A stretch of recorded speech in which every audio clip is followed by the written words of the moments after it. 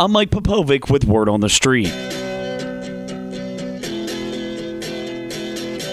If the Denver Broncos are to win Super Bowl 50, it will be because of their outstanding defense, but more importantly, a future Hall of Famer that has adapted his game to his age and the makeup and style of his team. Peyton Manning has made a living putting up gaudy passing stats and will go down as one of the best of all time. Yet if he is to win another trophy, he will rely on defense, a heavy dose of the ground game, and occasional big plays in the passing game. Playing field position, throwing it away, 3 and outs, and punting are foreign phrases demanding, yet he has learned since coming back from injury that this is the way sometimes it has to be in order to win. As this all relates to the Ravens, remember this as the team continues to reconstruct the roster. Yes, the team needs playmakers, no doubt, but this game is another great example that most teams that make the Super Bowl have very good defenses and solid run games. Yes, Denver has 2 of the best receivers in the league in Demaryius Thomas and Emmanuel Sanders, yet neither was the reason the Broncos defeated the Steelers or the Patriots. The 2012 Ravens Super Bowl win was a great representation that the team has evolved to a more balanced approach to bring the offense more in line with the defense. However, there's only so much money to go around with the salary cap, and tough decisions always have to be made. So don't get fooled, though, in the so-called new NFL. Despite all the high-flying passing jinx, there's still a place for old-school football to be successful in this league. If you don't believe me, ironically enough, just ask Peyton Manning. For Word on the Street, I'm Mike Popovic for RussellStreetReport.com.